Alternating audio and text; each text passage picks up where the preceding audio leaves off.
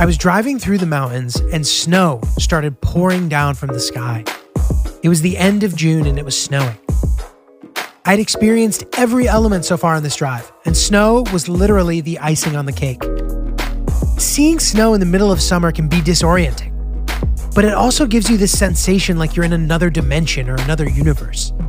It's so foreign to what I'm used to that it makes for a very special moment. I've only experienced it a couple times in my life. Once in Switzerland when I was 19 and traveling alone for the first time, and again in 2019 in Norway as I rode the train through the mountains. It's just really awesome. Anyway, I'm Giulio Gallerati, and this is Pack Light Season 1, a COVID-friendly road trip.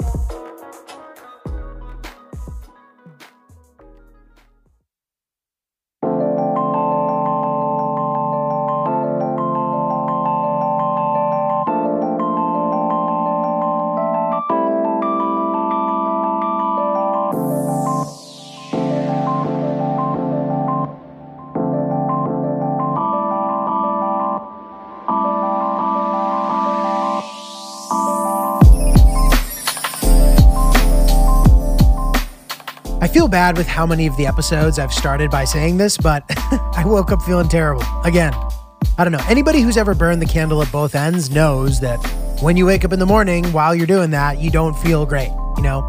And in this situation, I didn't have a choice but to keep going. I had to keep pushing. I had to get to Chicago July 3rd on the evening to be with Bay. There was no other option. So I needed to push through it. The good news is I'd gone to bed so early that I woke up at 6:30 a.m. ready to crush it. My car had gotten a nice wash from the crazy storm that had gone down during the night, so that was good. And this storm was intense. Like, I woke up from time to time to thunder and lightning and just torrential downpours. Before I got going, I stopped for a coffee. In the parking lot, I saw a cute masked couple holding hands and walking into the grocery store that had the Starbucks inside it. Inside, I saw two more adorable old people holding hands and wearing masks, walking out of the store. And they must have been in their 90s. I guess before 7 a.m. is the cute old couples hour, exclusively for people who've been married 50 years plus. The party next door the night before must have ended early, or they stopped when I complained. Regardless of what happened, I was able to sleep through the night with no interruptions once I passed out. Despite that, I was still feeling exhausted. Like, you know, one of those nights where you get 13 hours of sleep, but you really, really needed it? So somehow you wake up more exhausted? It was like a perfect example of that. The little bottle of sake was not enough to get me to a point where I felt hungover, like on some of the other nights, so I didn't have that to blame.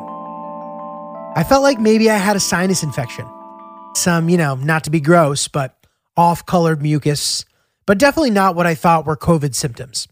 And spoiler alert for any concerned listeners, but I didn't have COVID, per my test results a couple days later. I've had these exact symptoms before, and they usually pop up after I get back from some crazy trip, like this one, where I don't rest enough, I get all high on adrenaline, and when that wears off, I'm more and more tired. And it sort of repeats itself every day until I'm just sick.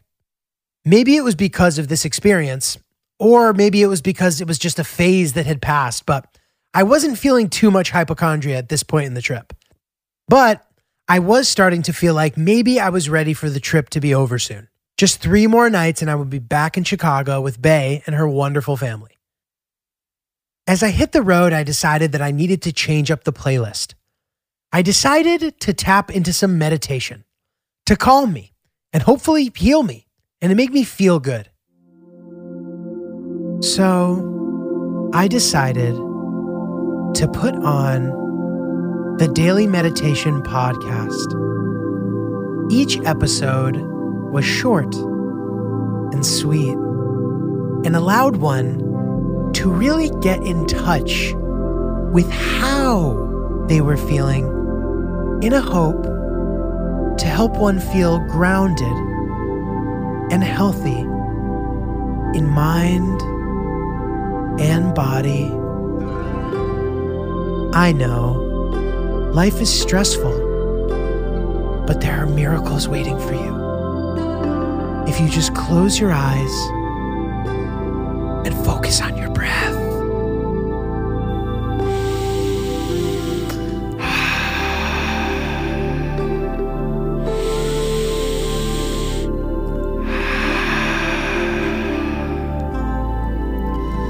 Take a deep breath and out. And again.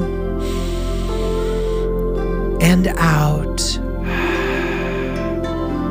Now, on the next inhale, I want you to hold your breath and count down from 10, 9, 8, 7, 6.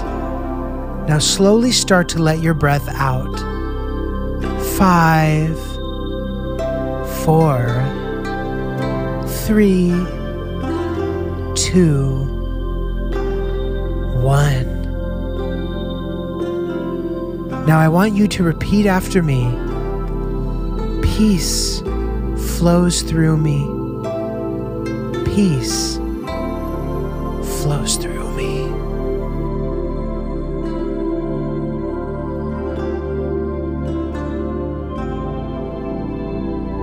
That felt kind of good, right? I mean, I definitely leaned into it a little bit, but it was definitely something along those lines. Well, unfortunately, it didn't make me feel fully better, but per usual, I chugged some Dayquil and hoped for the best. After the meditation, I threw on Gunna on repeat for a large percentage of the day. Something about Gunna feels very appropriate for the open road. Like I said before, his song Yosemite from the Travis Scott Astroworld album should be on the National Park soundtrack. It's obviously why they called it Yosemite. But anyway, his album Wanna maintains a similar theme, and his music is just really chill in general. Definitely recommend. Something about it feels perfect to listen to while visiting the national parks. Today's route was ambitious yet again. Surprise, surprise. I had been to Yellowstone one other time, only for the afternoon, literally for like an hour and a half.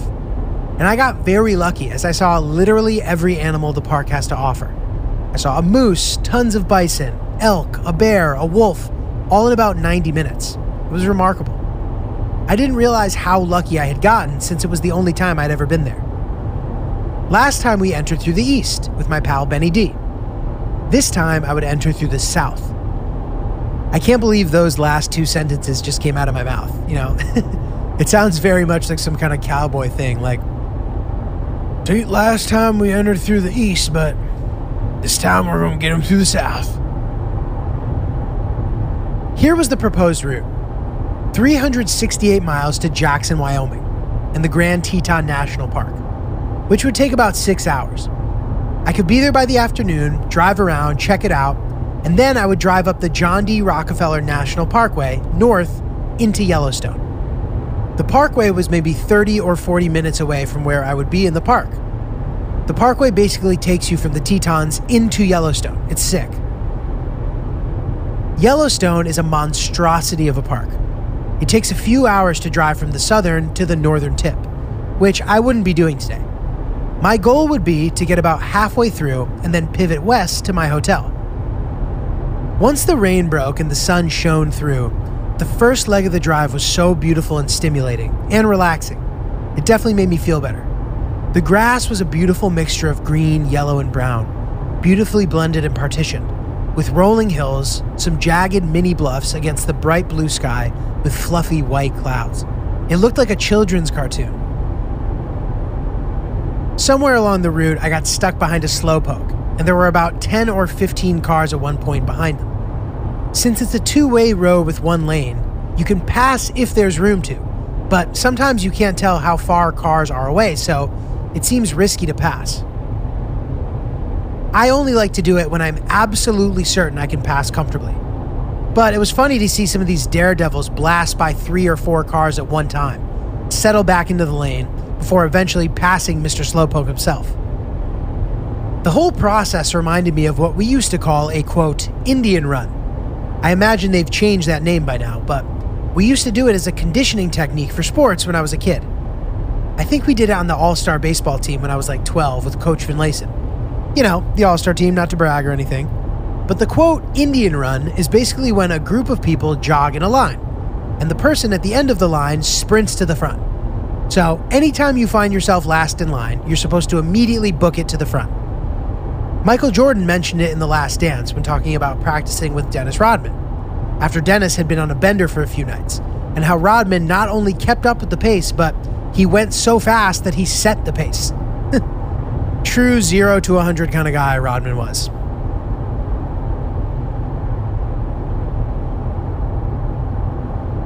I was never able to fully get past the slowpoke, as I was like 4 or 5 cars back from him. But fortunately, I had to make a pit stop for gas and was able to get out of the procession. I am not really a risk taker when it comes to trying to pass cars on a two-way road with one lane going in either direction. But some more about this later.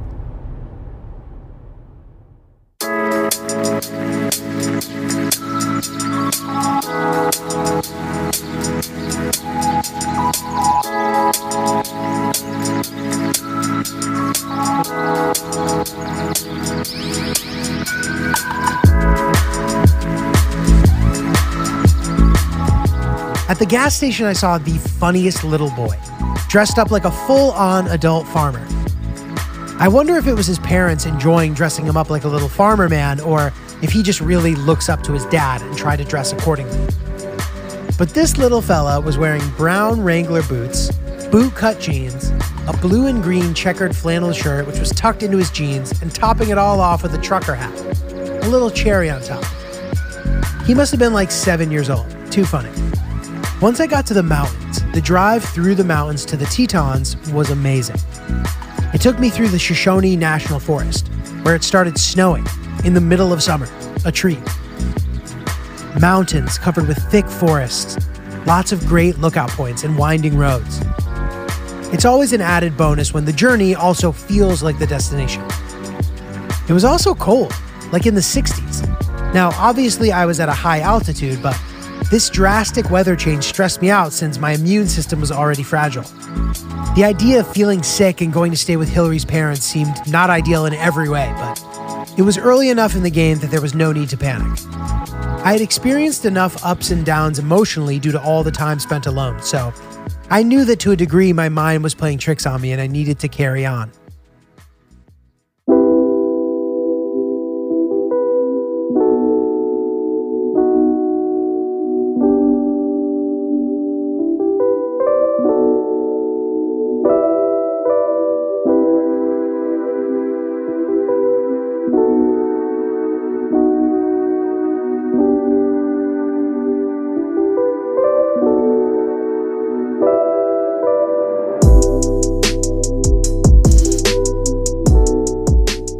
The Grand Tetons are like in-your-face magnificent. Big peaks covered in snow, right in a row on display. The Tetons are part of the Rocky Mountain Range. They span for about 40 miles north to south throughout Wyoming. The highest peak, named Grand Teton, obviously, is about 14,000 feet, 4,200 meters. A big boy for sure. I could have planned this part of my trip a little better, but the plan was to explore Yellowstone more extensively this time than I did last time. So, in the interest of doing that, I was just going to drive around the Teton Park for an hour or two, make a few stops to take some pics, and drive north to Yellowstone. Now, you could visit, and I think many people do, but you could visit both the Tetons and Yellowstone for a week and still feel like you didn't have enough time. So, doing both in one day was giving me anxiety, but I needed to get over it and carry on. Especially because this was a bonus. I hadn't planned on even coming this far west.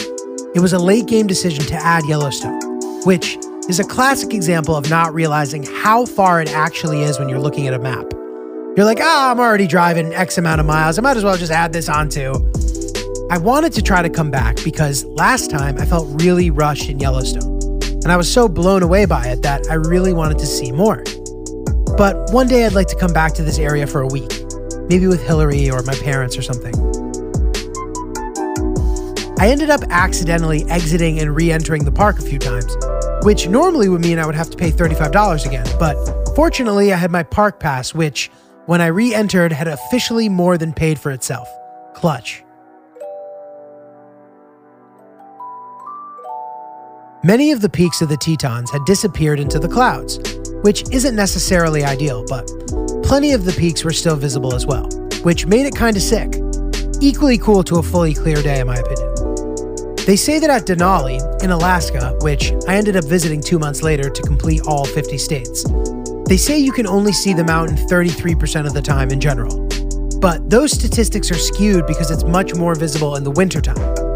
In Alaska, spring, summer, and fall all happen during the traditional summer months, like early June through September, which are also the peak tourism months. So during that time, it's actually very rare to see the peak clearly at all. And not only clearly, but literally to see any of the peak whatsoever, whether it's the base, the middle, typically you can't see it at all. Fortunately, when I visited, I got to fly by the mountain and I did end up seeing a little bit of it just for a second, but only for a second, and I spent 2 or 3 days there. I'm using Denali as an example because Denali, which was formerly called Mount McKinley, is the tallest peak in North America, right around 20,000 feet. Take a wild guess as to where that ranks in the world. I'll give you a second. Okay, time's up. It isn't even in the top 100 in the world. That's crazy, right? There are some beasts out there, apparently. I think Mount Everest is like 29,000 feet. That's the biggest one.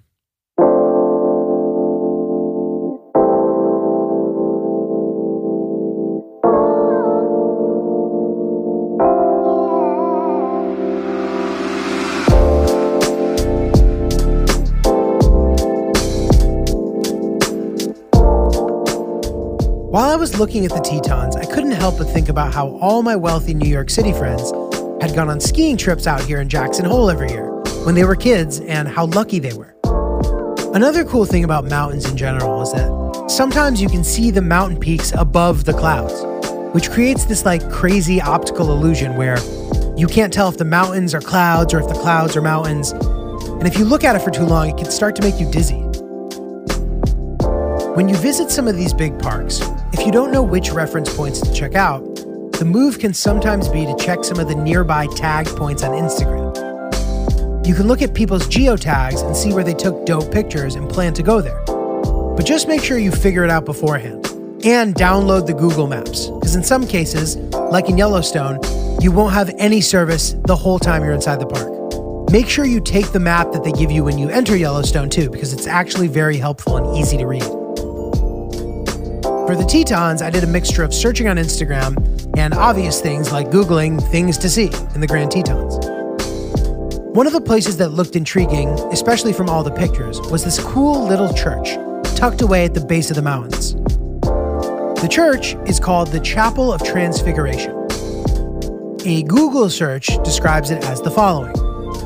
The Chapel of Transfiguration is a small log chapel in the Grand Teton National Park, in the community of Moose. The chapel was sited and built to frame a view from the cathedral of the giant peaks in a large window behind the altar. Now, sadly, the church itself was closed, but I would say you can get 90% of the experience without actually having to go inside. I couldn't help but wonder who the hell was going over there to actually pray. I guess settlers around the turn of the 19th century? But of course I had to look it up. Wiki said that it was built in 1925, and further said that the chapel was built to serve guests and employees of the Dude Ranches that stretch north of Jackson along the base of the Teton Range. I forgot that Dude Ranch was an actual term, and wondered how it went from describing a ranch to young Californian men beginning and ending each of their sentences with it. Dude, what's a dude ranch, dude? Sweet, dude. Closer to the Rockefeller Highway, there were these big bodies of water right in front of the mountain, with people fly fishing, or just plain fishing. If you visit the area, I recommend going for a few days, even if you're not going to camp, because there's simply too much to see. I was literally stopping every 5 minutes to get out of the car and take pictures. Once I started driving on the Rockefeller Highway, I had no service pretty much for the rest of the day, until I exited Yellowstone at least. This was pretty much the first time I would have no service for basically the entire day, which is fine minus having to navigate around. But like I said, they do give you a map as you enter Yellowstone. And as far as the map is concerned, everything is pretty clearly marked as you drive through the park. They do an incredibly good job of being organized while maintaining raw nature. You can see animals at any moment in every part of the park. But that's not always a good thing. I found out later that night on the news that some 70-year-old lady had gotten gored by a bison that day at Yellowstone. She apparently got way too close to it and it got pissed off and attacked her. Now, literally on the brochure that they hand you, which is also the map, on the cover of the brochure, there's a picture of a bison goring someone. And it says, in big letters, Yellowstone is a dangerous place, followed by some tips to avoid being murdered by animals. Now, I just couldn't help but think that, this lady was handed that pamphlet and then was gored hours later. It's kind of hard to feel bad for her. But she was 72, so I'm not sure how she even survived that. But obviously, I'm happy that she did. But pretty crazy.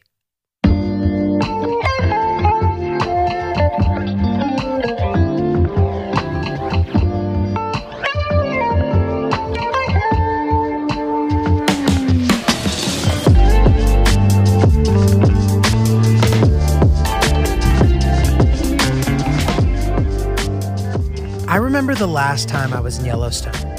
There were bison everywhere. I got out of the car with my buddy Benny to take pics of one. We were far enough away from it that it felt safe.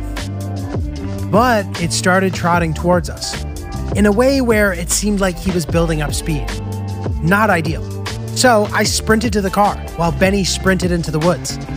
Once I was in the car, the bison just kind of casually continued trotting by the car. But he made sure to side-eye me as he casually trotted by the car. I locked eyes with the bison. It was an insane moment. But it was almost like he was saying to me, "You're lucky this time, pal. Keep your distance." I don't know why I just gave a bison a New Jersey accent, but whatever. That was my artistic liberty with the bison voice. I was just going to make sure not to cut it that close ever again. The Rockefeller Parkway was delightful. Takes you directly from the Tetons right into Yellowstone, like I said before. No turns, no nothing. You just keep driving straight and you head right into the Yellowstone southern entrance. Which, for some reason, the southern entrance felt much less congested than any of the other entrances or exits that I had gone to. And once I was done with this trip, I will have entered and exited from north, south, east, and west, and this southern entrance was definitely the least crowded. There was nothing around. I think it must be because the elevation is so high and you're actually driving through nature to get to more nature. Whereas the other ones have all kind of towns on the outsides of them, you know? The other thing that was different about entering from the south was I just wasn't seeing any animals. And I don't know if this was just a coincidence based on the day or the weather patterns, but the scenery was obviously still incredible. Shonery more beautiful than the rest of the scenery I had seen, if you even want to do that. It's hard to compare in Yellowstone. Truly, it's all amazing. But the drive looked similar to the Shoshone situation getting to the Tetons, but just maybe amped up a little bit, 10% cooler. The most impressive thing to me about Yellowstone is the sheer size of the park. It's just enormous. And it's amazing sight after amazing sight. Basically, every part of the park is breathtaking. My plan was to try to check out the Grand Prismatic Spring, which I had seen online and looked sick. Now, while it was definitely cool, it was hard to see the spring itself because of all the gas coming out of the ground and the mist. I don't know if they're one and the same, but there were also tons of people on the boardwalk, and it was really chilly. I had to wait 30 minutes in a long line of cars to get a parking spot, and I wasn't feeling that great. A whole list of obstacles. Now, I'm sure there are days where the spring itself is more visible and would have thus made it much more worth it. But nature obviously doesn't always cooperate with your plans. Which is why when you get a really good view, it actually feels way more rewarding because you know there's a chance that you might not be able to in many situations with nature. I was able to get a couple good glimpses of it here and there. The Grand Prismatic Spring kind of reminds me of one of those cool stones you'd get in elementary school. Not amethyst per se, but it kind of looks like a rock that's been cut in half. And in the middle of it, there's this multicolored prism.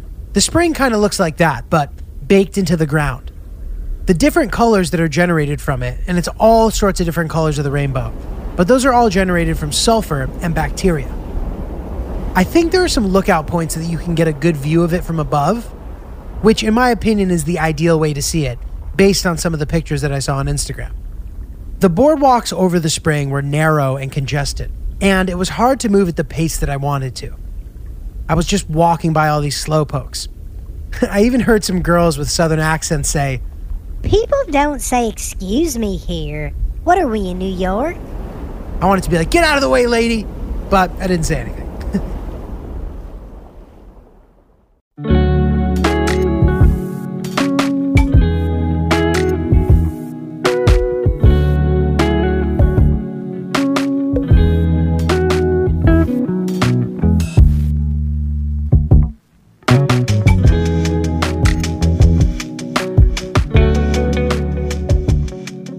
20 minutes down the road, I drove by 8 female moose grazing on a mountainside. It's funny, you can always tell where there are animals around because people flock around them like geese. Most of the time, you see the cars and congestions of people in an area where you're like, there's nothing going on here, so you know there's an animal there. But you always spot that before you even spot the animal, which of course takes away from the experience a bit. It's fun to kind of like spot the nature yourself for the first time. That's the goal. But it was hard to be an effective lookout for myself because I was driving, so I didn't want to be distracted. That's where someone in the passenger seat would have really been useful. So I saw those moose, and then on the drive out of the park, I saw a few more. All female, which means no antlers. Obviously would love to see those big antlers, which was another thing that I would end up seeing in Alaska. I saw a giant family of moose. It was pretty cool. And we actually got out of the car to kind of like run off the side of the road in Denali to take pictures of it. And these old people just started going, "You're not allowed to get out of the car! You're not allowed to get out of the car!" I just wanted to be like, dude, whatever. Mind your own business. But earlier that day in Denali, I had taken a bus ride, and the tour guide was really helpful. And one of the facts that she taught us was really interesting. She told us that the reason why moose are always spotted standing in the middle of the road during the winter is because their legs don't do well in the snow. They buckle and they fall and get stuck and obviously don't enjoy it. So they like to camp out in the middle of the road and are known for having tempers when they're confronted by drivers, which is just hilarious because moose are kind of always portrayed as gentle animals.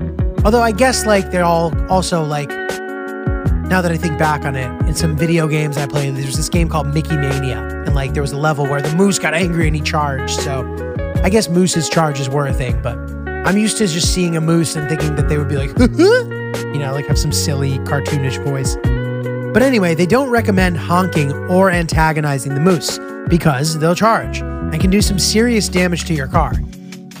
The move is to try to respectfully drive around them if possible, which is so hilarious to me. Like, who knew moose had so much personality? I snapped a couple pics of the moose that I saw. Hillary always makes fun of me if I ever zoom in to take pictures. But in my defense, it's an animal. If I don't zoom in, you won't be able to see it. But I guess you can zoom in on the zoomed out picture once you take it, but isn't that the same thing? I don't know. Let me know if you guys have any thoughts on that. Unfortunately, I didn't see any bison. I didn't see any other animals, in fact. It was still awesome, but I was hoping to see some more. I'm getting frustrated as I read this because there's no way to really describe how incredible Wyoming and Yellowstone are. You truly just need to go see it for yourself. I promise you, you will not be disappointed. While I was driving around, I saw one of the craziest Instagram boyfriend situations I'd ever seen in the southern part of the park.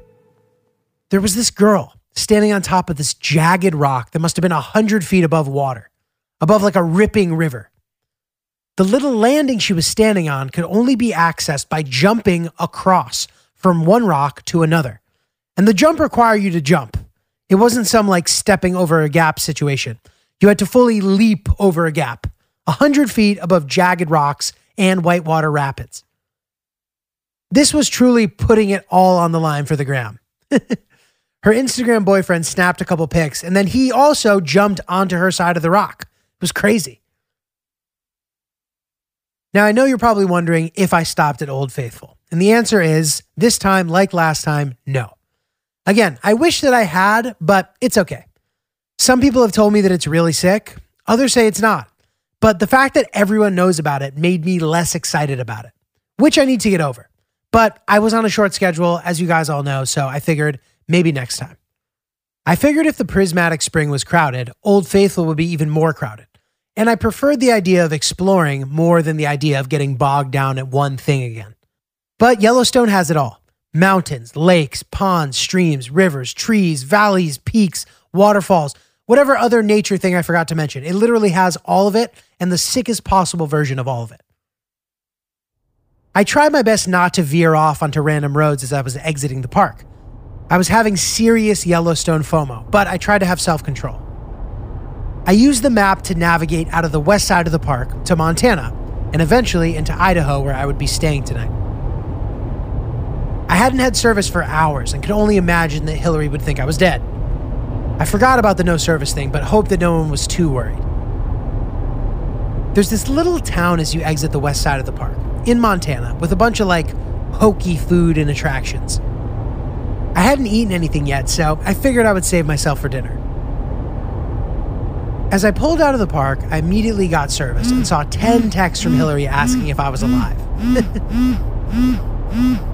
After reassuring her that everything was okay, I stopped to buy a celebratory mini bottle of Jose Cuervo Gold from a store called Bullwinkle's that was basically a liquor store but was connected to a restaurant. It was weird. The guy working there was so happy and enthusiastic. It's kind of weird. I'm not convinced he wasn't drunk himself. Apparently, people drink quite a bit in Montana, according to Benny D, who went to college here. And not just people in college, just people in Montana in general drink a shit ton. The guy at the store mentioned that he was out of tequila, but suddenly remembered that he had some small bottles behind the register. At this point, I was drinking every night and eating terribly, the complete opposite of how I intended, but sometimes you just gotta go with the flow. I remembered that I wanted a Red Bull, so I was like, oh, 1 sec, I need to get a Red Bull. And the guy just goes, it's on the house. Again, I'm not sure why this guy was so pumped up, but I tipped him $1 or $2 on the receipt as a thank you. I always wonder about that. If someone hooks you up, you're supposed to hook them up back, right? But I don't believe that you should hook them up back more than they hooked you up. They initiated, right? It makes sense to tip less than the price of the goods that were given to you, but to still show your appreciation for the nice deed. That makes sense, right? So I decided to tip less than the cost of the Red Bull, but not much less. The guy was like, oh man, it's so slow this year, which was also part of the reason why I left a tip. Now, even though he was really nice and really helpful, he was starting to creep me out. I engaged minimally and bounced. My hotel was about 30 or so minutes away. Yellowstone and the surrounding areas were slammed. So many people. Now, I visited at a similar time last time, and it was the same situation. So now it made sense why there were barely any hotels available on the apps when I was looking. I couldn't figure out why that was the case initially.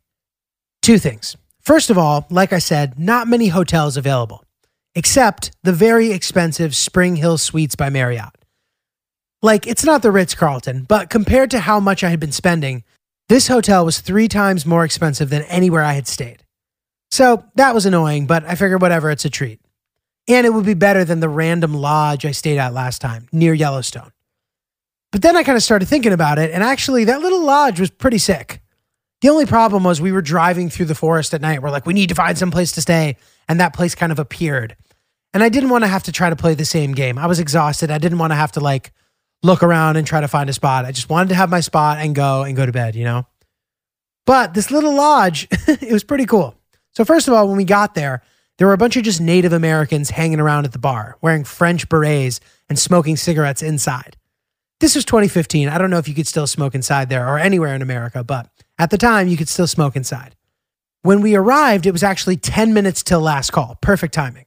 I went to take cash out of the ATM and there was already just $40 sitting there in the tray. Amazing. So as you can imagine, we were pleased with ourselves, but it was more kind of about, the timing and the ambiance and everything, not about the actual hotel. The rooms kind of sucked and it was just random, But I guess that's fun. I don't know, whatever. But one thing that's noteworthy is that staying at this hotel in Idaho was the biggest logistical mistake that I made in the entire trip. The hotel was located about an hour west of the park. Yellowstone was already way out of the way from my original route, 400 miles west. So to stay west of that when I needed to go northeast was just a dumb move. I had forgotten about how big Yellowstone was, and I just figured that any hotel near Yellowstone would work. But that was just not the case. I wasn't too hard on myself because for the most part, I had planned pretty well and thoroughly in a short period of time leading up to this. I didn't even realize that the hotel was in Idaho when I booked it. It just said Yellowstone, but whatever, the deed was done.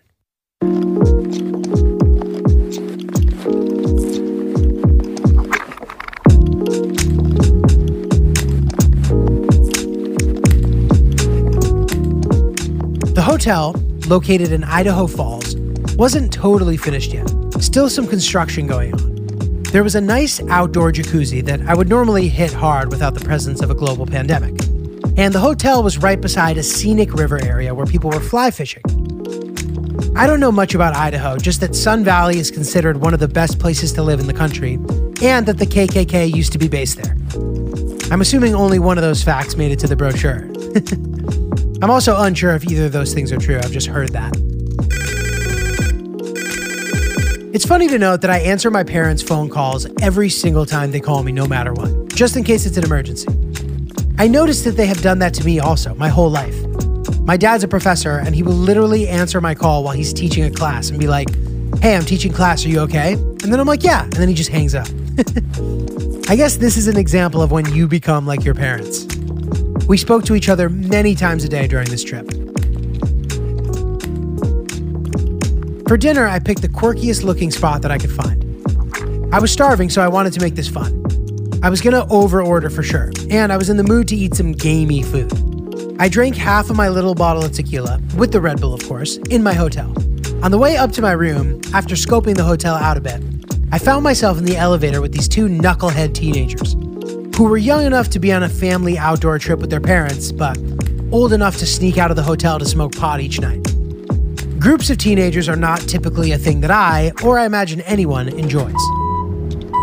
I was wearing an Astroworld hat, and the kids in the elevator were like, "What's up, dude?" Like kind of classic teenagers being dicks in public, like trying to be funny or something. And for some reason, I just went, fucking, I don't know, chillin', man.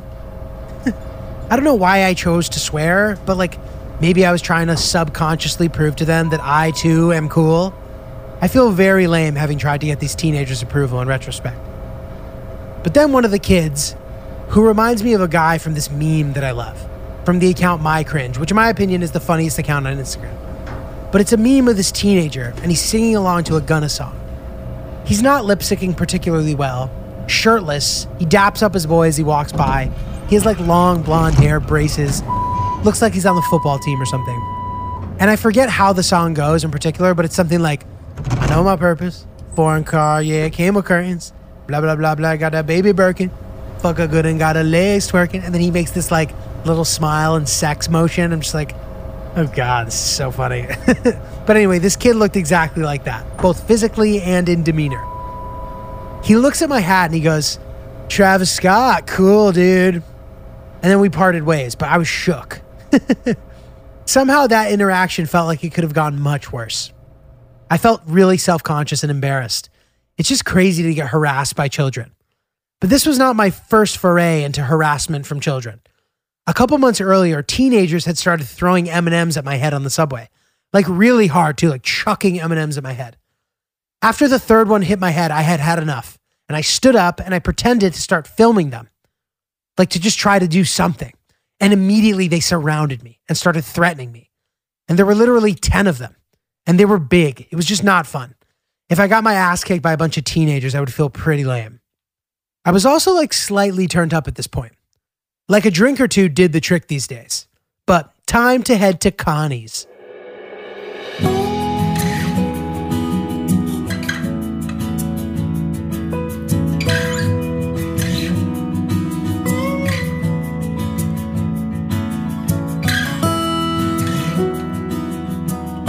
Connie's was the name of the restaurant I was going to. I was greeted by another gorgeous rainbow as I pulled up. Connie's reminded me of what can only be described as a, quote, country kitchen.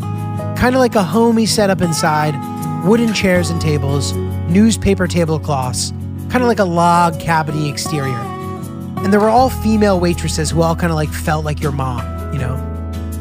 There was a bar with the classic kind of patrons for a place like that. The kind of guys who pay cash and they keep their change on the bar to either continue buying drinks or to put towards the tip. They know the bartender personally and all the other regulars. I was gonna feast. This was my first proper meal of the day. My first course was a little beet salad that came with my entree, plus a nice, fat, delicious piece of classic cornbread. I also ordered a small fried shrimp appetizer.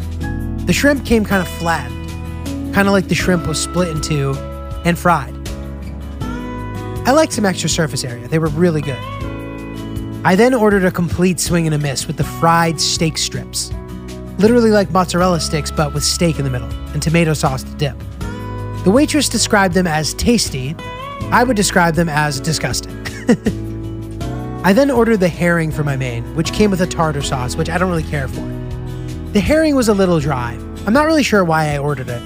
I probably should have played it safer. My bad. But I still recommend the restaurant, just maybe try some different items. It was packed and I'm sure their other stuff was good. People were stuffing their faces. And that cornbread and the shrimp were incredible. So I still say try Connie's. When I got back to my hotel room, I noticed that the TV had "Good evening, Julio. Time to relax" written on the screen. And relax, I would. I had hit my low point that day of feeling run down. Tomorrow morning podcast, final podcast of the road trip, then back on the road for a couple more days.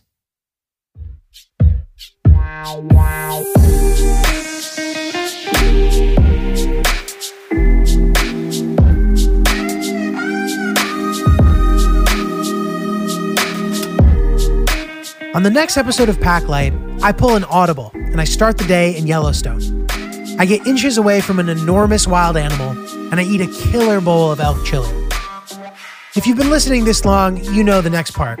Check out my YouTube, check out the Instagram, Packlight Pics, send me messages, let me know what's up. I'd love to hear your suggestions of where I should go next. Please, let's keep doing this. It's been a great time. I hope we can do more of them.